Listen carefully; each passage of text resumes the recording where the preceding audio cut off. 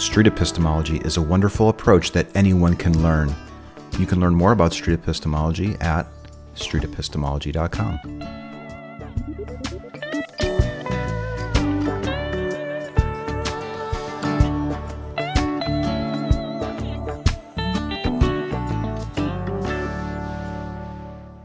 Hello, everybody. Welcome to Epistemic, episode number 24, The Socratic Method.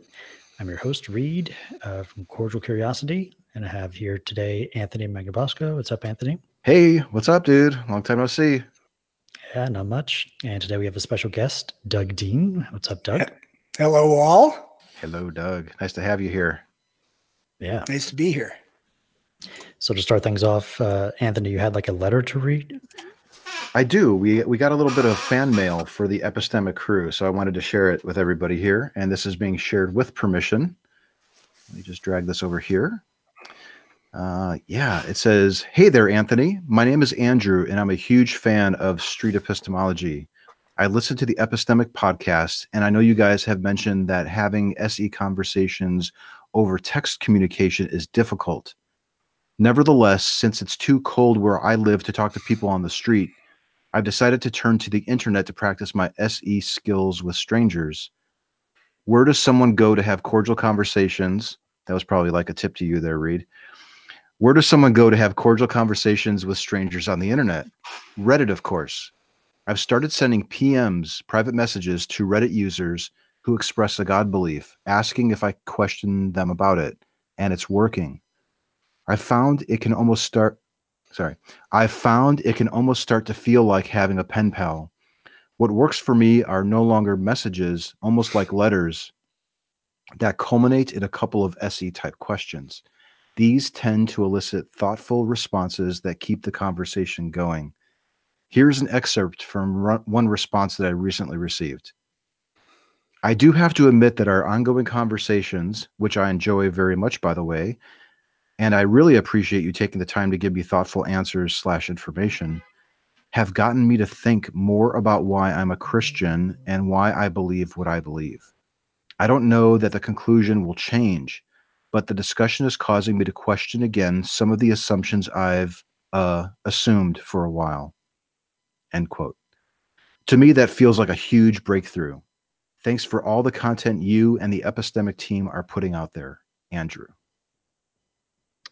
Epistemic team. The Interesting. Epistemic Cool. team. Hey. Nice. Love that. Our 24th episode, and we finally got some fan mail. No, I mean, we've been getting some very nice comments on our videos and that type of thing. But that was a really nice message that we got. So thank you, Andrew, for sending that in. Sure. Yeah. Thanks, Andrew. I got word Objectively Dan is incoming any minute now, so hopefully he'll be able to join us. But I guess I'll go ahead and introduce our guest here today, Doug Dean. He is a retired licensed educational psychologist and psychotherapist. His specialties are in the assessment of neurologically based processing disorders causing learning and behavior disabilities. His research includes communication theory and paradox as applied to observable interactions between individuals as they relate to one another, especially within the psychotherapeutic context. So, Doug, what does that mean?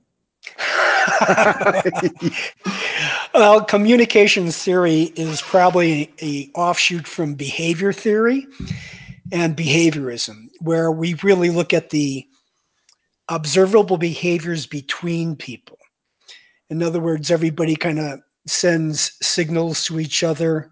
Sometimes the context of a relationship is determined by how somebody sets the tone.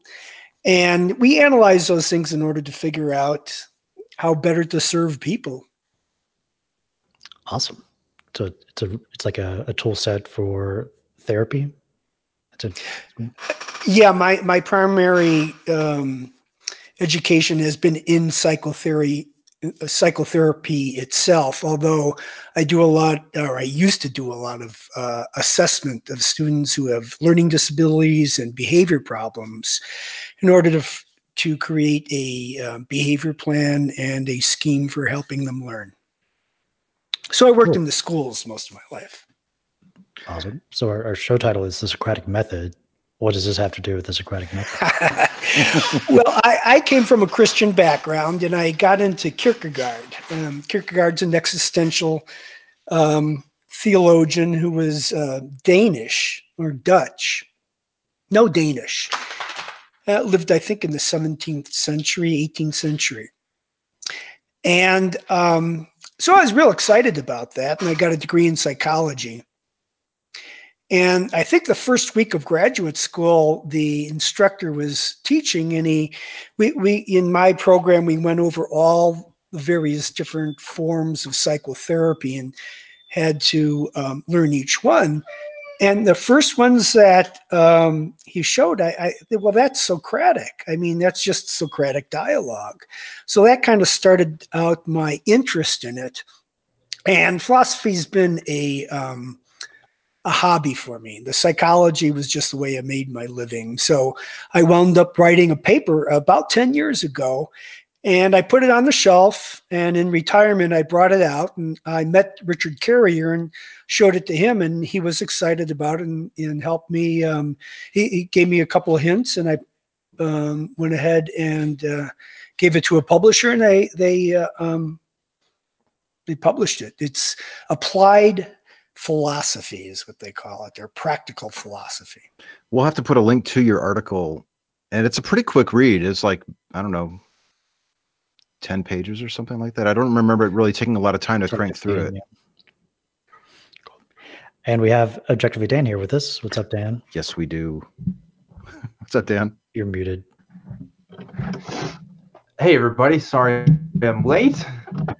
I got home. Turns out the door to my backyard was open and my dogs were out, so I had to go out looking for them. Luckily, I found them. I just got back here. So, okay. Yep. But there's one of them right there. It's all You good. have 2 dogs? All right. Yeah, I'm at my parents' house, and we had 3. One of them died earlier this year, and we have 2 other ones. Yeah. So. Okay. Yeah. Gotta get But it's all good. I'm here now, ready to talk. Glad to have you here, dude. Yeah. We just read a letter from a fan, and then Doug's been giving us a little bit of background. Now, what's interesting about Doug that I should share is that I met him in person in England, but even that was at QEDCon in 2017, I think. Yep. So we met for the first time, but we've worked together on a lot of street epistemology related stuff. The thing that comes to my mind is there was a big initiative to convert the videos to text so that we can do some analysis on it.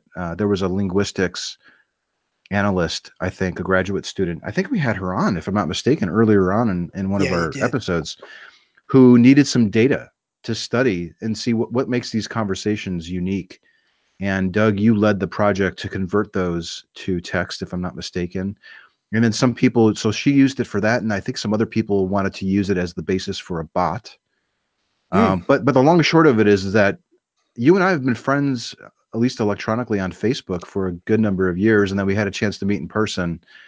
And you have this expertise, which I think can come in handy for us because it's, I don't know, every 6 months or so, I seem to hear somebody say, what really is the relationship here between street epistemology and the Socratic method?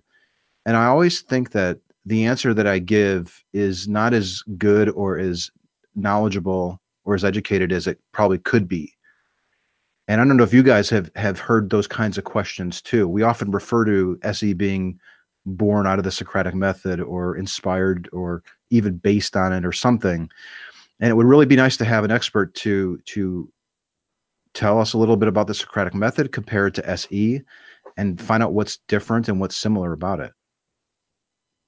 Yeah, I kind of really only know about the Socratic method from Boghossian's book and really just seeing a few examples online on YouTube, but there's nothing really that good on YouTube in terms of seeing Socratic dialogues.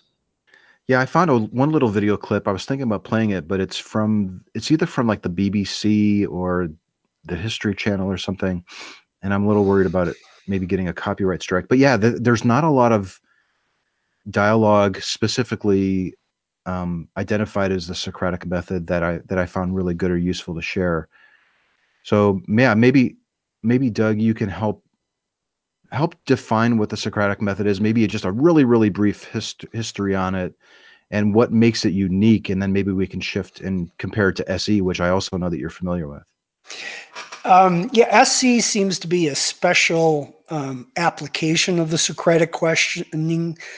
Socratic questioning has been taken over by everybody and has been for a long time. I mentioned Kierkegaard. Kierkegaard loves Socrates.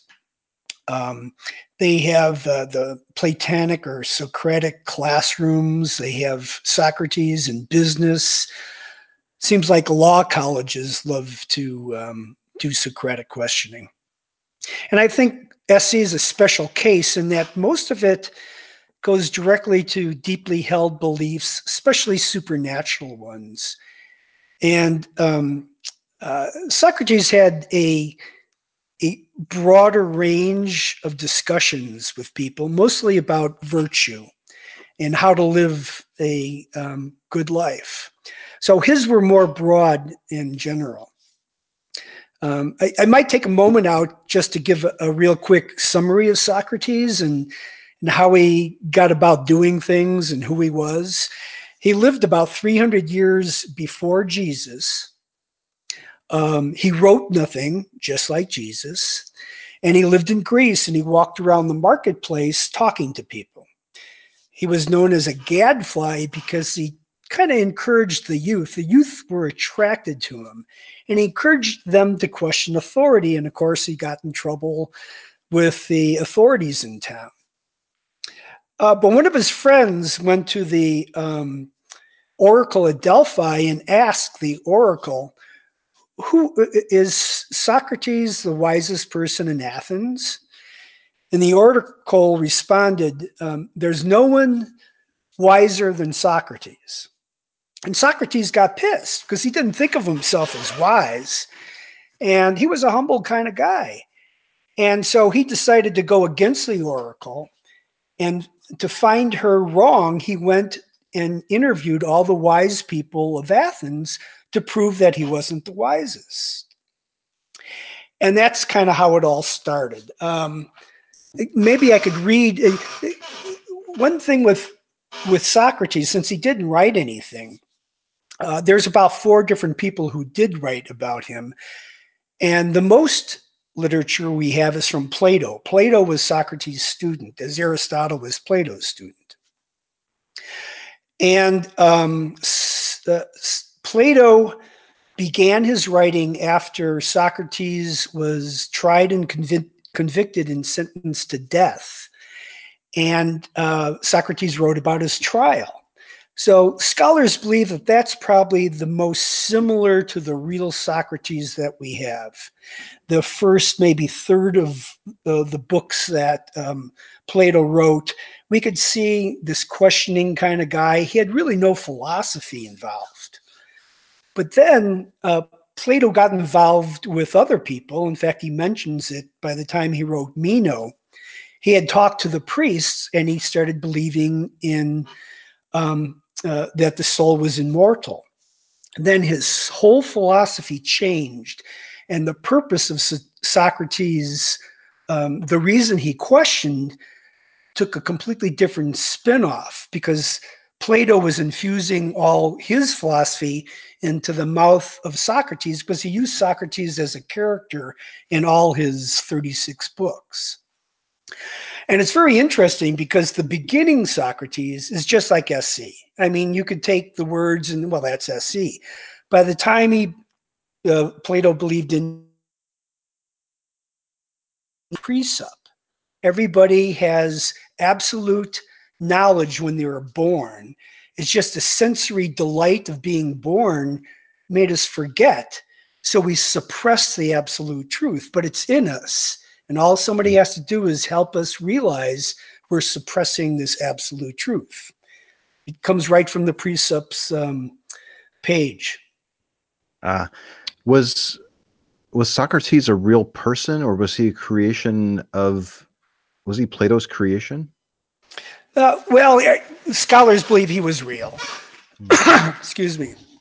I was in Athens once, and I ran into a archaeologist from Harvard, and they were digging in a well, and they're pulling up the coins and stuff that were around Socrates' times. And since he has 4 different authors writing about him, it seems likely that he was a true person.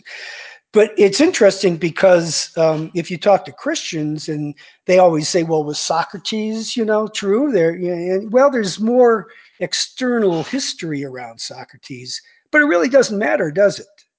I mean, Socrates, it's not that he lived and died for us. He has good dialogues. He has good stories. So we enjoy the stories, whether he was alive or not, but most likely he was. Yeah, yeah. The messages and the takeaways from the stories itself are the things that give us value. Whether he was real or not, I suppose, is not all that critical. Yeah. Before before we got on this live stream last night, you said, I need the answer to a couple of questions before I know where to go with like comparing the Socratic method to street epistemology. Do you want to bring those questions up? Is it worth it? Will that help us kind I of guess so, if I dig have deeper? them. I don't think I I have them actually. I Okay. pulled them up. Did we I get was actually a good thinking, definition yet of what the Socratic method is to compare it first?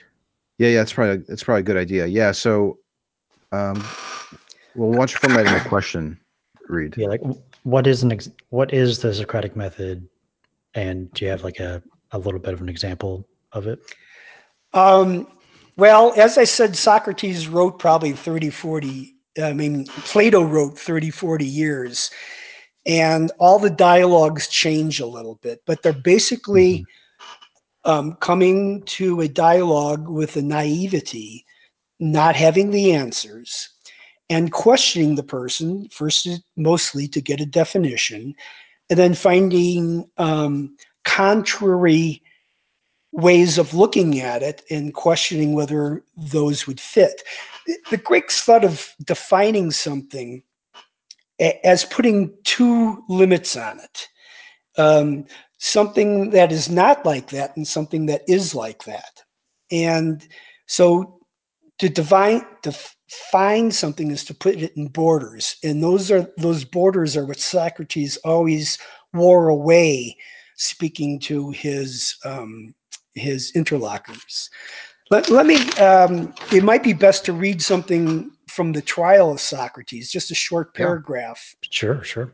And it goes into something similar to street epistemology. Let's see which one I should read here. Okay, he's talking about a guy at his trial who he wanted to talk to, and he used this as his defense in the trial. With Greeks, they had sophists who would be like lawyers who would give them a defense. And Socrates was on trial for death. I mean, it was he was sentenced to death. And so the difference between them and us is a person who was being accused had to speak for himself. And so Socrates is speaking in his own words here. Talking about a guy who he interviewed to prove to the oracle that this guy was wiser than him. In conversations with him, I formed the impression that although in many people's opinion, and especially in his own, he appeared to be wise, but in fact he was not. However, as I reflected as I walked away, while I'm certainly wiser than this man, it is only too likely that neither of us has any knowledge to boast of. But he thinks he knows something which he does not know, whereas I'm quite conscious of my ignorance. At any rate, it seems that I am wiser than him to this small extent, that I do not think that I know what I do not know. And that's kind of the attitude, at least, of street epistemology. He considered himself to have the human wisdom to know that he doesn't have more than human wisdom. And so the people he sought out to talk to thought they were wiser. They had a source of information that brought their wisdom to beyond human limits. And that's what Socrates questioned. So he's always going after somebody to bring them down to reality. And again, the beginning dialogues ended in aporia, or where the person goes, well, I thought I knew something more than human, but I just don't know anymore. And that was the goal of Socratic questioning in the beginning. It's funny because I was reading. I'm in a philosophy class, and we had to read a dialogue, a Socratic dialogue, and it was about piety. You may remember the story.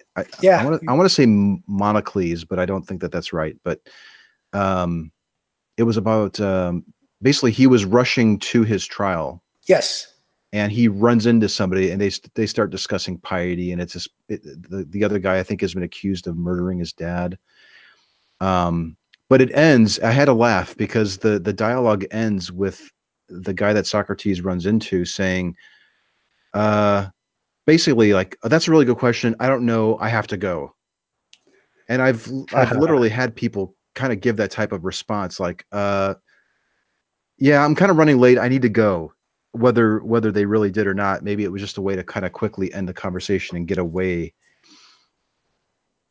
Could be that story supposedly was right before Socrates' trial itself. I think it was. I think they. Euthyphro. Yeah, I believe. Yes. Yeah, Yeah. and it's a pretty famous one because it asks the question: is something pious in spite of the gods, or do what the gods do make it pious? That very well may have been the Euthyphro dilemma.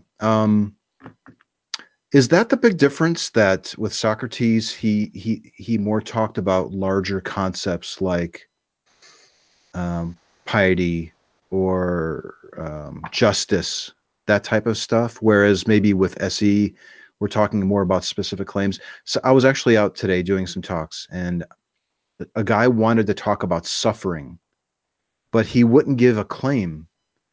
And also, he didn't want to be recorded. So it was like, well, no, I think I'd rather just move on to somebody else. But then, as I was getting ready for this hangout, I was thinking suffering may have very well been a topic that Socrates would have loved to enjoy exploring, or maybe even has. I don't know.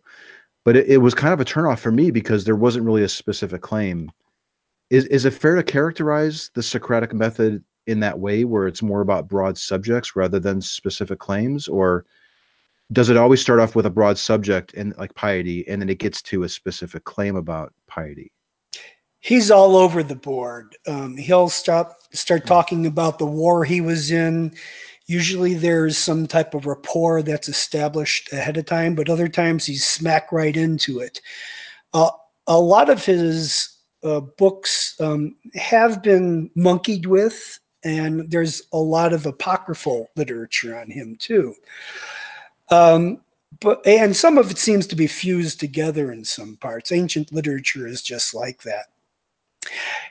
Anything that had to do with the best way to live. How is one to live the best life? And that may, of course, it involves philosophy, it involves social things. Plato's Republic, again, with Socrates as the main character, talks about all the different political um, um, schemes that one could use, and it's taught in high schools and colleges now. So it's hard to pin down Socrates, especially since the beginning dialogues are so different than the ending. I mean, again, in the beginning dialogues, he's helping people reach the conclusion that they don't know as much as they think they know. In the last part, when in the Meno, he's helping people come into a new realization that they know absolute truth, and they're above everybody else philosophically. Those are completely two, different things. So he's all over the board with that. One thing I might say or notice is that when Socrates uses the method, he may not always do this, but eventually he does come to some sort of conclusion. I mean, like if you ever read the Republic and stuff, he has ideas about truth and about justice and about things like that. So Socrates might have said that by using this method, you can come to some sort of conclusion. Like there might be an answer. It may not be immediately apparent. I mean, it depends on the conversation, but I think he might say that there are some answers here, whereas when we use the method with SE, we're not necessarily guiding somebody towards a specific answer. We're not necessarily saying this is true or this is not true. Whereas Socrates definitely had specific ideas about, at least his own personal thoughts about like the soul and things like that. Well, that's how he was. Again, scholars believe that through the decades, Plato used Socrates as his mouthpiece, and he infused. Socrates would never come down to a metaphysical or even an epistemological conclusion. He asked questions. It was only after Plato's, writings took off that he probably just used him as a character. And again, Platonic knowledge is, the old cave thing Mm-hmm. that everybody doesn't see truth because the sensory information dulls us, it distracts us.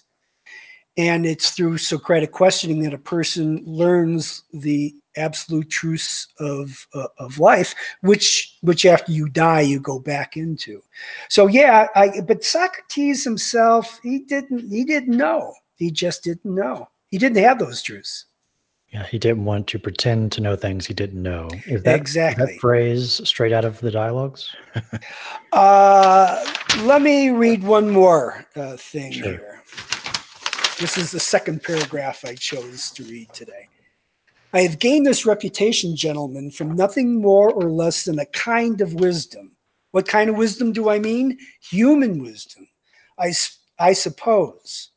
It seems that that I really am wise to this limited sense.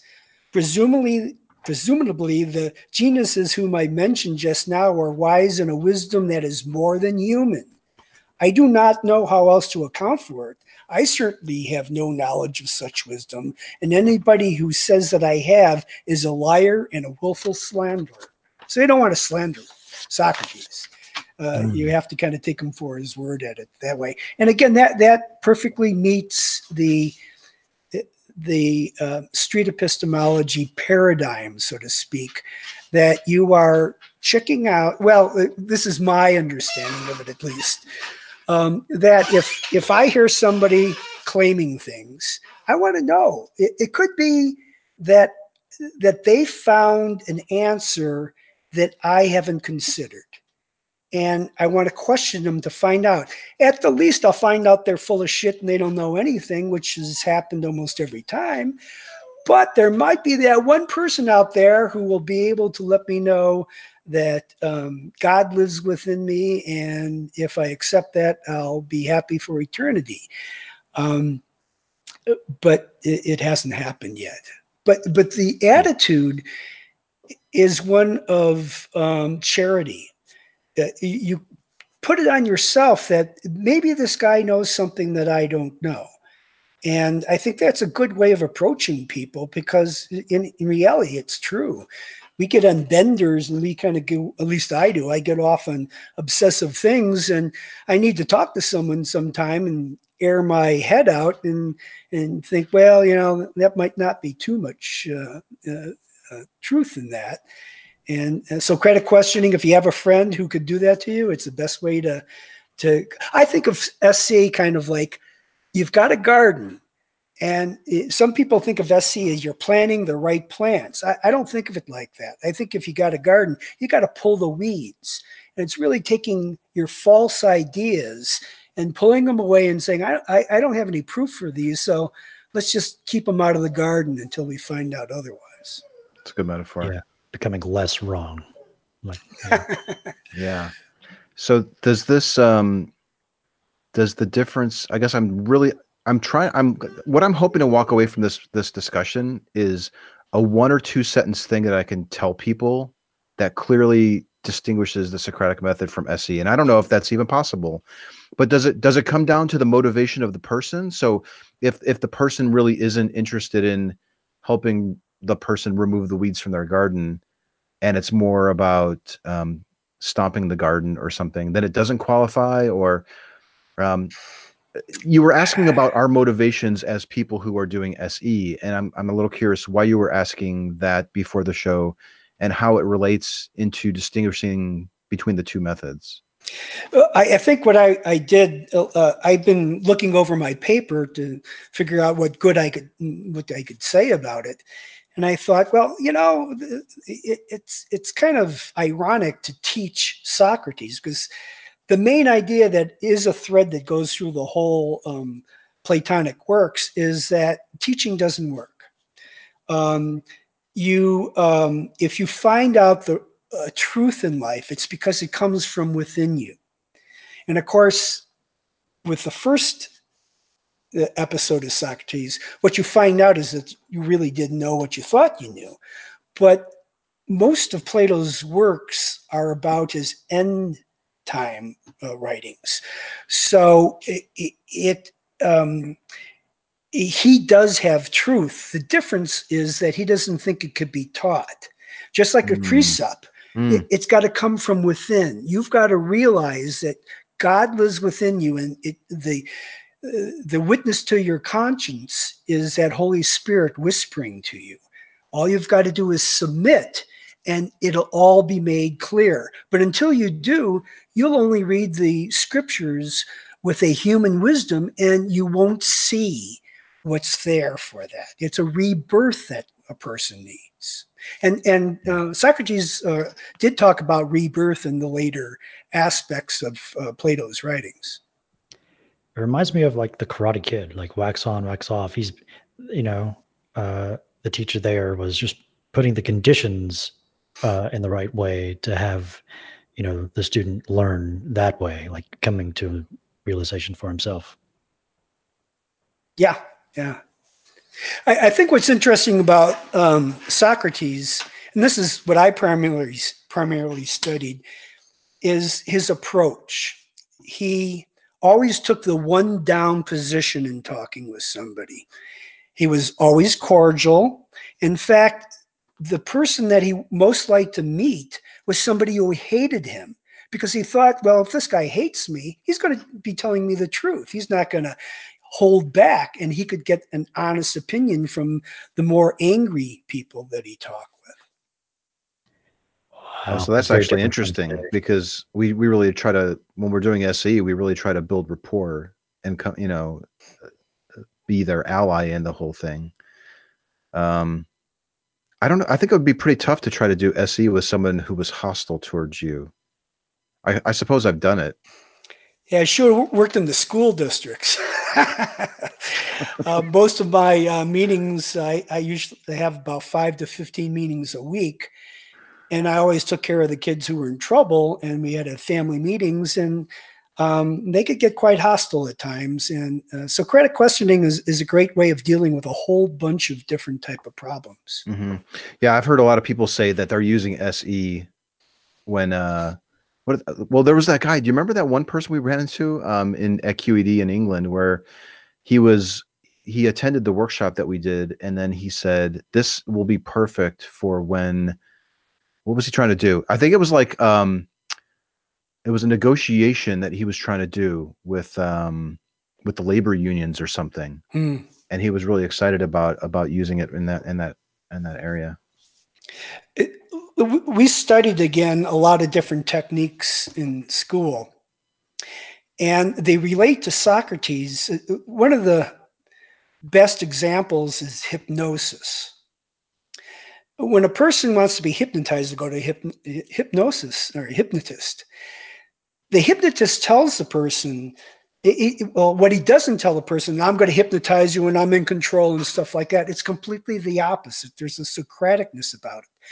First, they say, I can't hypnotize you. If you're going to be hypnotized, you're going to be doing the hypnosis on yourself. I could lead you through it. In Hmm. fact, I can't make you do anything you don't want to do. So if you think you could be good at hypnotizing yourself, I could be a guide there, but I'm not the one in control. Oh, see, now this reminds me of the midwifery synonym that I saw in your article. Yeah, Is that goes to the question: where do ideas come from? And again, with Plato, the idea was ideas. the major important ideas that aren't corrupted, you were born with, and you have to recollect them. But what a midwife would do, of course, a midwife is somebody who helps a woman bear a baby. They don't give anything. What they do is take what is in that person and bring it out into the light of day. They contribute nothing except for that. And in Platonic, the Platonic method does the same except with ideas. Socrates would find an idea, take it out of the person's head, and kind of examine it and show it around. The difference between the beginning Socrates and the ending Socrates is the babies were all stillborn in the beginning. He found nothing. He found it all to be bullshit until Plato got ideas of immortality, and then all the really exciting information started to bloom in people's heads, so to speak. Question, guys? I have another question if you guys don't. Go ahead. Would an SE conversation be enhanced or improved if somebody was familiar with the Socratic method? What do you think? Well, my primary study of it has been for psychotherapy. So when I watch your videos, I find a spot where a person reveals something about themselves, and I'm like, I'm going to be on that like white on rice, and you carry on. But then again, you're not out there doing therapy, so I can understand why you wouldn't do that, Oh, I even see. if you knew how. I see. You see the person revealing that they're psychologically dependent on the belief. Maybe you'd want to go in that direction as opposed to. No, if I find somebody who has a troubling symptom and it's showing, it's something we all want to avoid. I think one way of looking at the similarity between Socratic method and street epistemology is how do you deal with people's resistance? You don't want to be talking to a defensive person because they're just going to resist everything you say. So you've got to get around the resistance. And that's where Socrates took a one down position. Similar to SC, I guess if I wanted to bring out one thing that could enhance SC from the Socratic position, and I do say this to people. Hey, that's a really cool, deeply held belief, and I want to let you know, in no way do I want you to decide differently about this. I want you to continue to believe. I want to examine this for my own self. But please, in fact, I couldn't change your mind even if I wanted to. So I want you to feel safe that this is not going to lead to your demise of any kind. Is that your psychology though background talking, or is that something Well, else? I could turn that around and saying you're doing a lot of psychology on people when I you think do that so. too. Yeah, I do. I do think so. Yeah, I call it But I mean, you're concerned. You're concerned for their welfare, and you're concerned about them changing their view. Is that more? I'm wondering if you maybe have a bias or a concern because of your psychotherapy background, rather than your perception of the Socratic method. Gee, I don't know. It reminds me of George Harrison of the Beatles. Everybody kept asking him what it's like to be a Beatle. He finally said, "What's it like not to be a Beatle? I've been a Beatle all my life, and I've been a psychologist most of my life, or worked in psychology, and I don't know what it's like not to." The psychology that I mainly studied was paradoxical psychology. The whole idea of Socrates and SC, in fact, the questions I asked you guys was basically you allow the IL to choose a deeply held belief. It's up to them. You put them in charge of that. But what do you structure or what do you stay in charge of in the relationship? Because it is set by your own terms. Uh, in the beginning, when you started doing this, you could see those conflicts coming up a little bit more. In other words, you ask them questions, but they don't ask you questions. Yeah. That's setting the parameter very unusual from a normal conversation where it's give and take. So in a way, you guys do set that, but it's in a way where it looks like the IL are always in charge. Oh, I see. And you keep with that going. Yeah, I mean, it is framed. I mean, even today, I was saying I'm interested in doing interviews with people. I mean, do you have 5 minutes for an interview? And an interview, sort of right from the very get-go, implies that this is a one-way. Yeah, almost like I'm directing it. But you're right; it's the complete opposite. I mean, at least from my perspective, I think they're running the show, and I'm asking them questions. And if they give an answer, then that's the next question I give is going to be based on where they're taking me. Go ahead. Yet they could step out of that frame at any time. Yeah, and turn it around and ask me questions, which is exactly what happened today with a woman. It was funny. She ended up coming back. My whole goal at this time is to actually have repeat conversations with the same person, and the same person came back twice within 5 minutes of leaving for follow-up questions. It was great. But she was asking me. In fact, I was looking at some of the comments of the people listening live, and they're like, "She's doing SE on Anthony," and they were all excited about it, and I was excited about it too. And this comes up all the freaking time. We probably address it every fifth episode that it can be a back and forth conversation. You can give your views. Just keep in mind that what you say could actually cause a person to become defensive, like you mentioned before. I typically find myself doing a little generic version.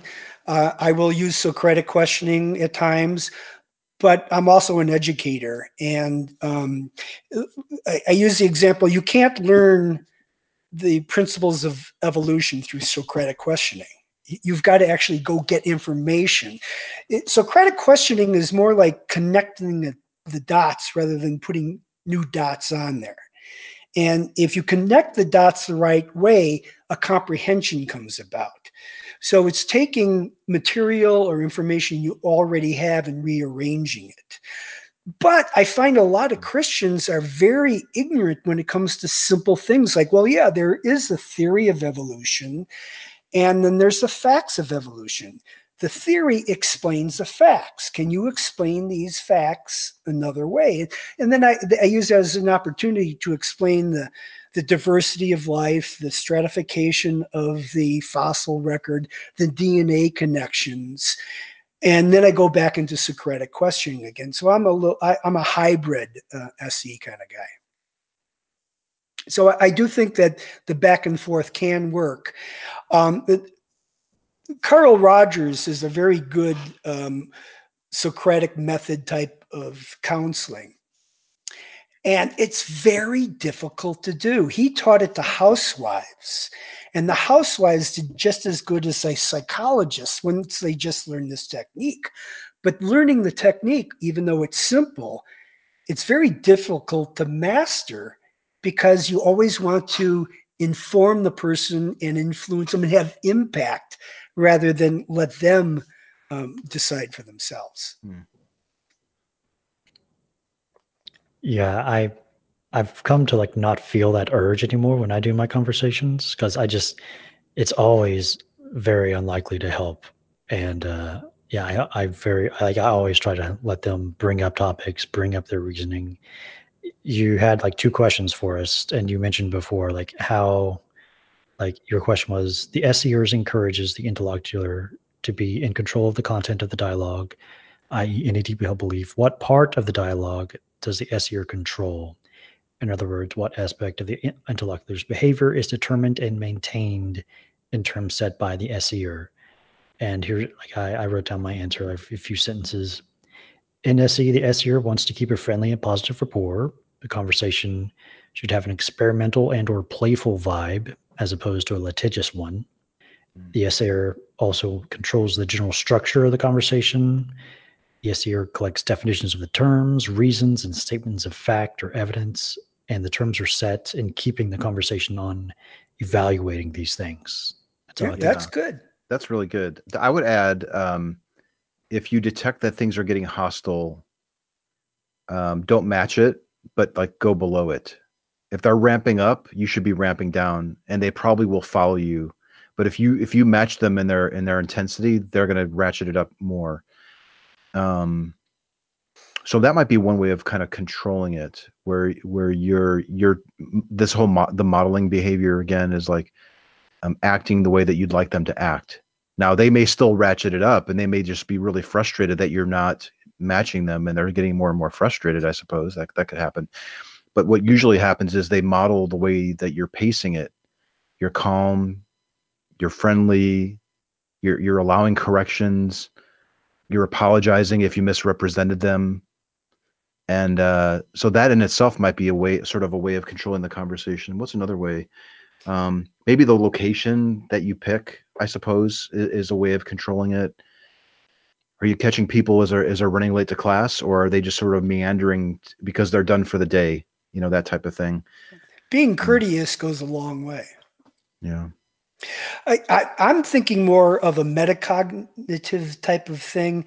Metacomplementary behaviors is when you are in an equal relationship with somebody, but Mm-hmm. controlling it on a meta level. I think a good Oh, I see. example is if you work with a colleague and the colleague comes up to you and says, I'm putting you in charge of going over there and making sure that Jane does a good job, okay? What's the proper response to that? Who the hell put you in charge? Yeah, yeah. You know, putting somebody in charge can be a very directive kind of thing. And you put them in charge and you keep them in charge. Who's really in It's charge? funny you say that because there are certain situations where I don't like using street epistemology, and that's when there are people either I'm working for them or they're working for me.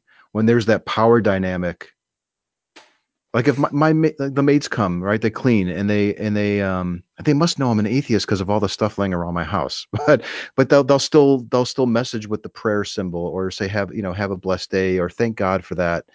I don't challenge them on it. I don't like the power dynamic because they're an employee of mine, and I don't like leveraging that. I really would like to have both of us be seeing each other as equals. Like when I ran into Dan, even though I'm older than him, and I think that in itself might I do notice the college students maybe defer to me. Yes, sir. They're a little bit more deferent to me just because of my age.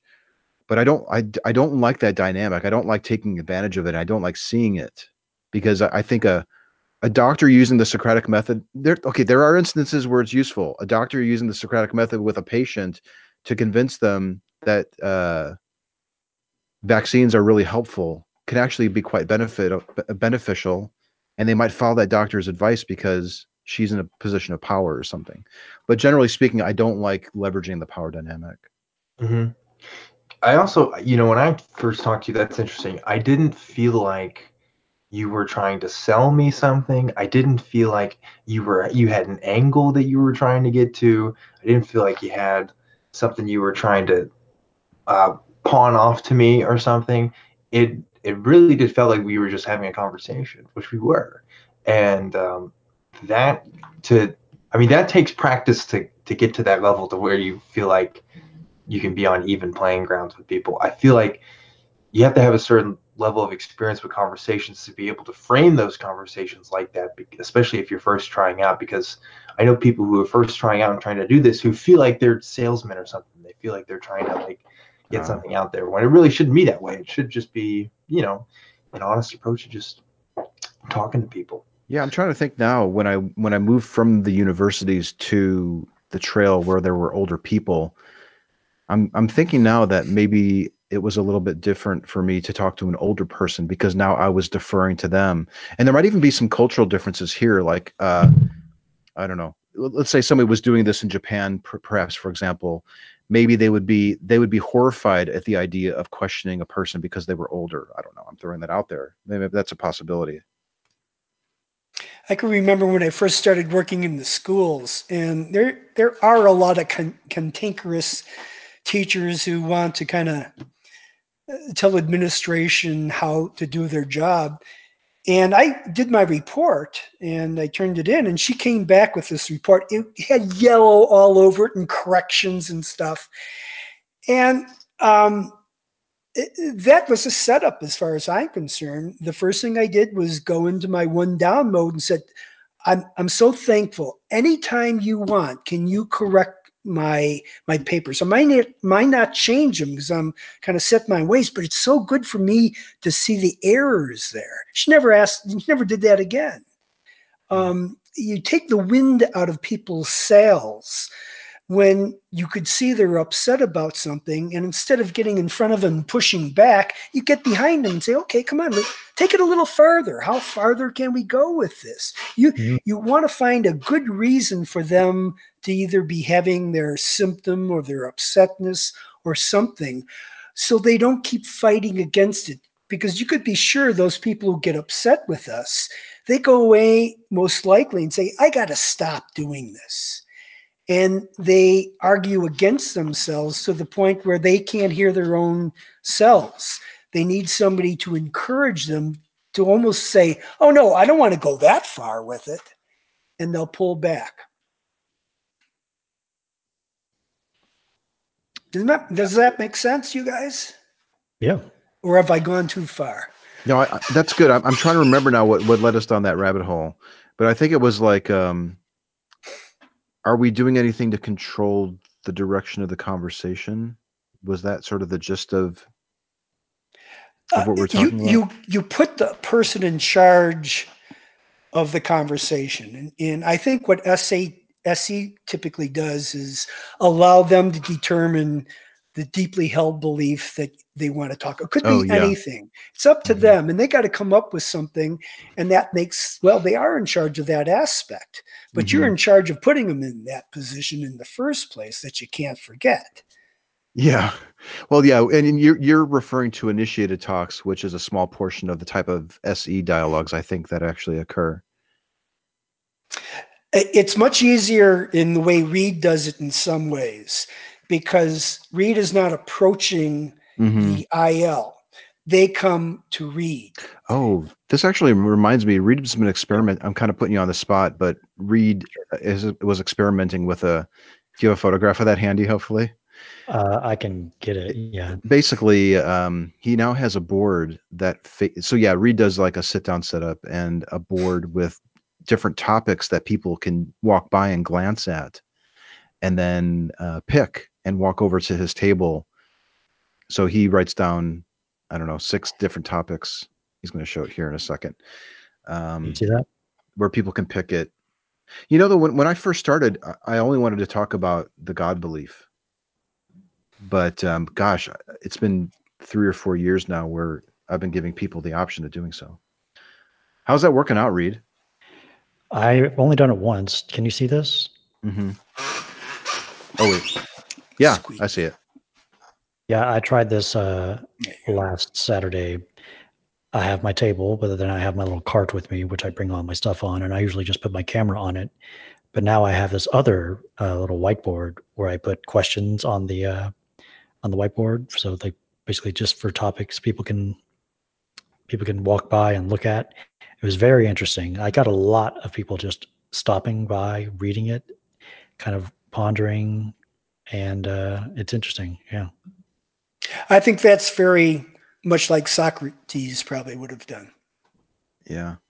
cool. Yeah, I think the natural progression of an SE dialogue is not what you see, um, like what Reed does in the park or what I do, but it's somebody makes a comment because they happen to be talking about a subject, and then the person is reminded that they've seen an SE video or read a book or some other, something that brought it to their attention that there's this thing, and then they find themselves having the conversation. But I was going to say, even though I encourage a person to pick the topic and they do, sometimes the topic they pick is not the one that we end up on. They want to talk about something broad like suffering, but then it becomes like they make mention that they're married to a preacher, like this woman I was talking to today. And then the conversation tends to go in these weird different directions. So usually sometimes the topic that we pick is not the one that we end up with. Kind of like free association.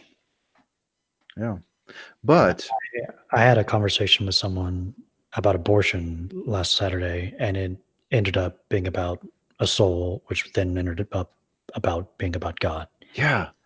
So yeah, That's what, and there's like this little video on my channel. Like, I think a woman asks me, she says, like, we're talking about God. Is that why you were out here? Is that what you want to talk about? And I'm like, I basically said, that is a topic that I enjoy talking about because there are so many other things based on it. yeah, We can talk about prayer or miracles or a soul or suffering, but it seems like when you drill down deep enough, you come down to the big question. So why not just start with that? But that being said, I don't like to lead with that because sometimes a person wants to talk about gun control, which sometimes goes down to God. My dog here. There's the dog. It's kind of like if you have a person and you say, okay, let's pick a weed out. They'll pick one out, and then all of a sudden they'll come to you and go, oh, is that a weed too? That's really bigger than that. And they find other things that they may want to trust with you in talking about. Well, the idea, I think, with SE is to give people the tools to manage their own garden. yeah. Right. That's I think is really the end goal here. Extended metaphors. I like it. Boom. Yeah. I do like the garden metaphor. That's pretty good. And we are planting seeds too. But it's more like giving them the tools to discover the weed, to separate the weeds from the flowers. Yeah. Well, once you eliminate the weeds, the flowers can grow better. Mm-hmm. It gives them more room to grow. Yeah. And I think that's a good metaphor for a lot of beliefs people have that they'd be better off without. By the way, just to let you know, the metaphor between Socratic method and SC only goes so far. I think Socrates was a polytheist. He talked about God all the time. He had a little bit different view because he had that agnostic. I call him an agnostic theist because he would never really claim that he knew, where the other people were more like Gnostic theists. They knew that Zeus did this or Apollo did that. And he'd always tap it down to, well, that's what you think. Give me another opinion kind of thing. Yeah. Do you guys have any more questions for Doug about Socratic method and SE? Did we make it clear what the differences are? Like, is SE doing anything obviously very different from the Socratic method? In the method itself, I'd say no, although I think SC as it is today is a little bit more formalistic than what Socrates would have liked. Socrates was kind of like jazz, where SC is like a good symphony. And there's a path you go down. I think it could change, and I think it probably should, depending on every person's own talents too. Anthony has just a great demeanor about him, and he's going to put people's defenses down right away. Where I never had that luxury. I had to do my fast talking around any kind of defenses. So everybody kind of brings their own nature to it. Um, but it isn't just one thing. It's taking a naive position, questioning a person about it, and the pointed questions. Those are things that people get better at as they go and practice it. So there's a lot. I think, if anything, the topic of conversation is probably the most glaring differences.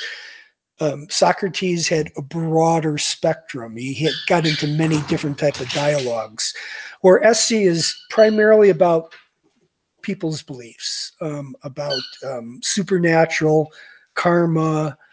Although the comment I made about Reed's board there, when I said that's really like Socrates, it was the topics. The topics were general and broad, and anybody could find something interesting to talk about in that way. Yeah, I guess what would be interesting is to on your board, or when I'm suggesting topics, is to list some of the topics that Socrates would talk about, and then apply the SE method to it. So, asking people if they want to talk about piety, virtue, justice, knowledge, whatever, suffering, maybe even though those aren't really topics that I'm interested in. It might be kind of interesting to do that and see. But like it seems like SE can't get off the ground unless there's a claim. So if this guy wanted to talk about suffering, I couldn't really move forward with it. I mean, we can probably define what he means by it. But if That's he's like not the making a hypothesis. truth claim, I don't know where I would go with it. That's the hypothesis stage, right? Or whatever. In the, what is it? Elenchus? Wonder hypothesis, like what is justice? The interlocutor gives an answer, and then you go into the Elenchus, right? And then you revise based on your. Yeah, you narrow it down from there. Well, how Socrates starts out in Meno, he asks, "Hey, where does virtue come from? Is it taught? Mm, Is it practiced? Like, do you have to learn it like baseball? You just practice it all the time? Is it innate or some other way?" So he kind of gives a panacea and then goes into his interlocutor's ideas of things. He elicits these from his interlocutors. Yeah. Have you this heard of might the board game Concept? what's that? Have you heard of the board game Concept? Mm-mm. Basically has like you have a some person or something you're trying to get other people to figure out, and it's kind of like Pictionary, but instead of drawing, you have this whole board of like different categories of things you can put pieces on to like give people clues about what it is. So that reminded me of it. Like Mm. there's a category for person, like alive, dead, or fictional, real, stuff like that. I am wondering though, like throwing out the ideas of like these larger concepts, if I ran into a theist, if it would almost invariably go to God. But I'm wondering now how an atheist would answer the question about like what is suffering, what is virtue, justice. They wouldn't probably be appealing to a higher power. Could make for some interesting talks. I'm going to try it out. Yeah. All right, cool, Doug. That was great. Cool. Thank you. You're more than welcome to stick around. We just have a few things we want to cover. So if you have time, just hang out. You can mute your mic too if you want. If you're not going to be talking. Okay. Okay. I'll dump it to you, Reed. Sorry. Sure. So next up, we have, I guess, some announcements. Dan, anything going on with your projects? Yeah, so I no show this week. I'm going to go see my girlfriend this weekend and taking some time off work too to go do it. So we will be playing an older episode from the archives this Friday. It's the one with Pine Creek, the other Doug that we know. And that was a pretty good one from what I remember. So be looking forward to that. After next week, we'll have I have guests planned out till pretty much all the way till the end of March. So I don't like telling guests ahead of time usually. So I'll keep it on the down low for now. But yeah, it's going to be really cool. I'm really looking forward to the next few weeks. That's great. I guess I'll go next. I'm going to a couple of different conventions this year to give talks. I'll be at NanoCon again. That's in Nashville. I think it's at the end of March, if I'm not mistaken. Go to Nashville Nuns, Nones, and you can learn more about that. We're going to be doing a panel discussion with 4 practitioners of SE, and I'm not one of them. I'll be hosting it, but we'll have 4 practitioners who use SE in a variety of different venues on the panel to discuss that. They did ask me to do the conference capstone talk to end the conference and kind of end things on a positive note.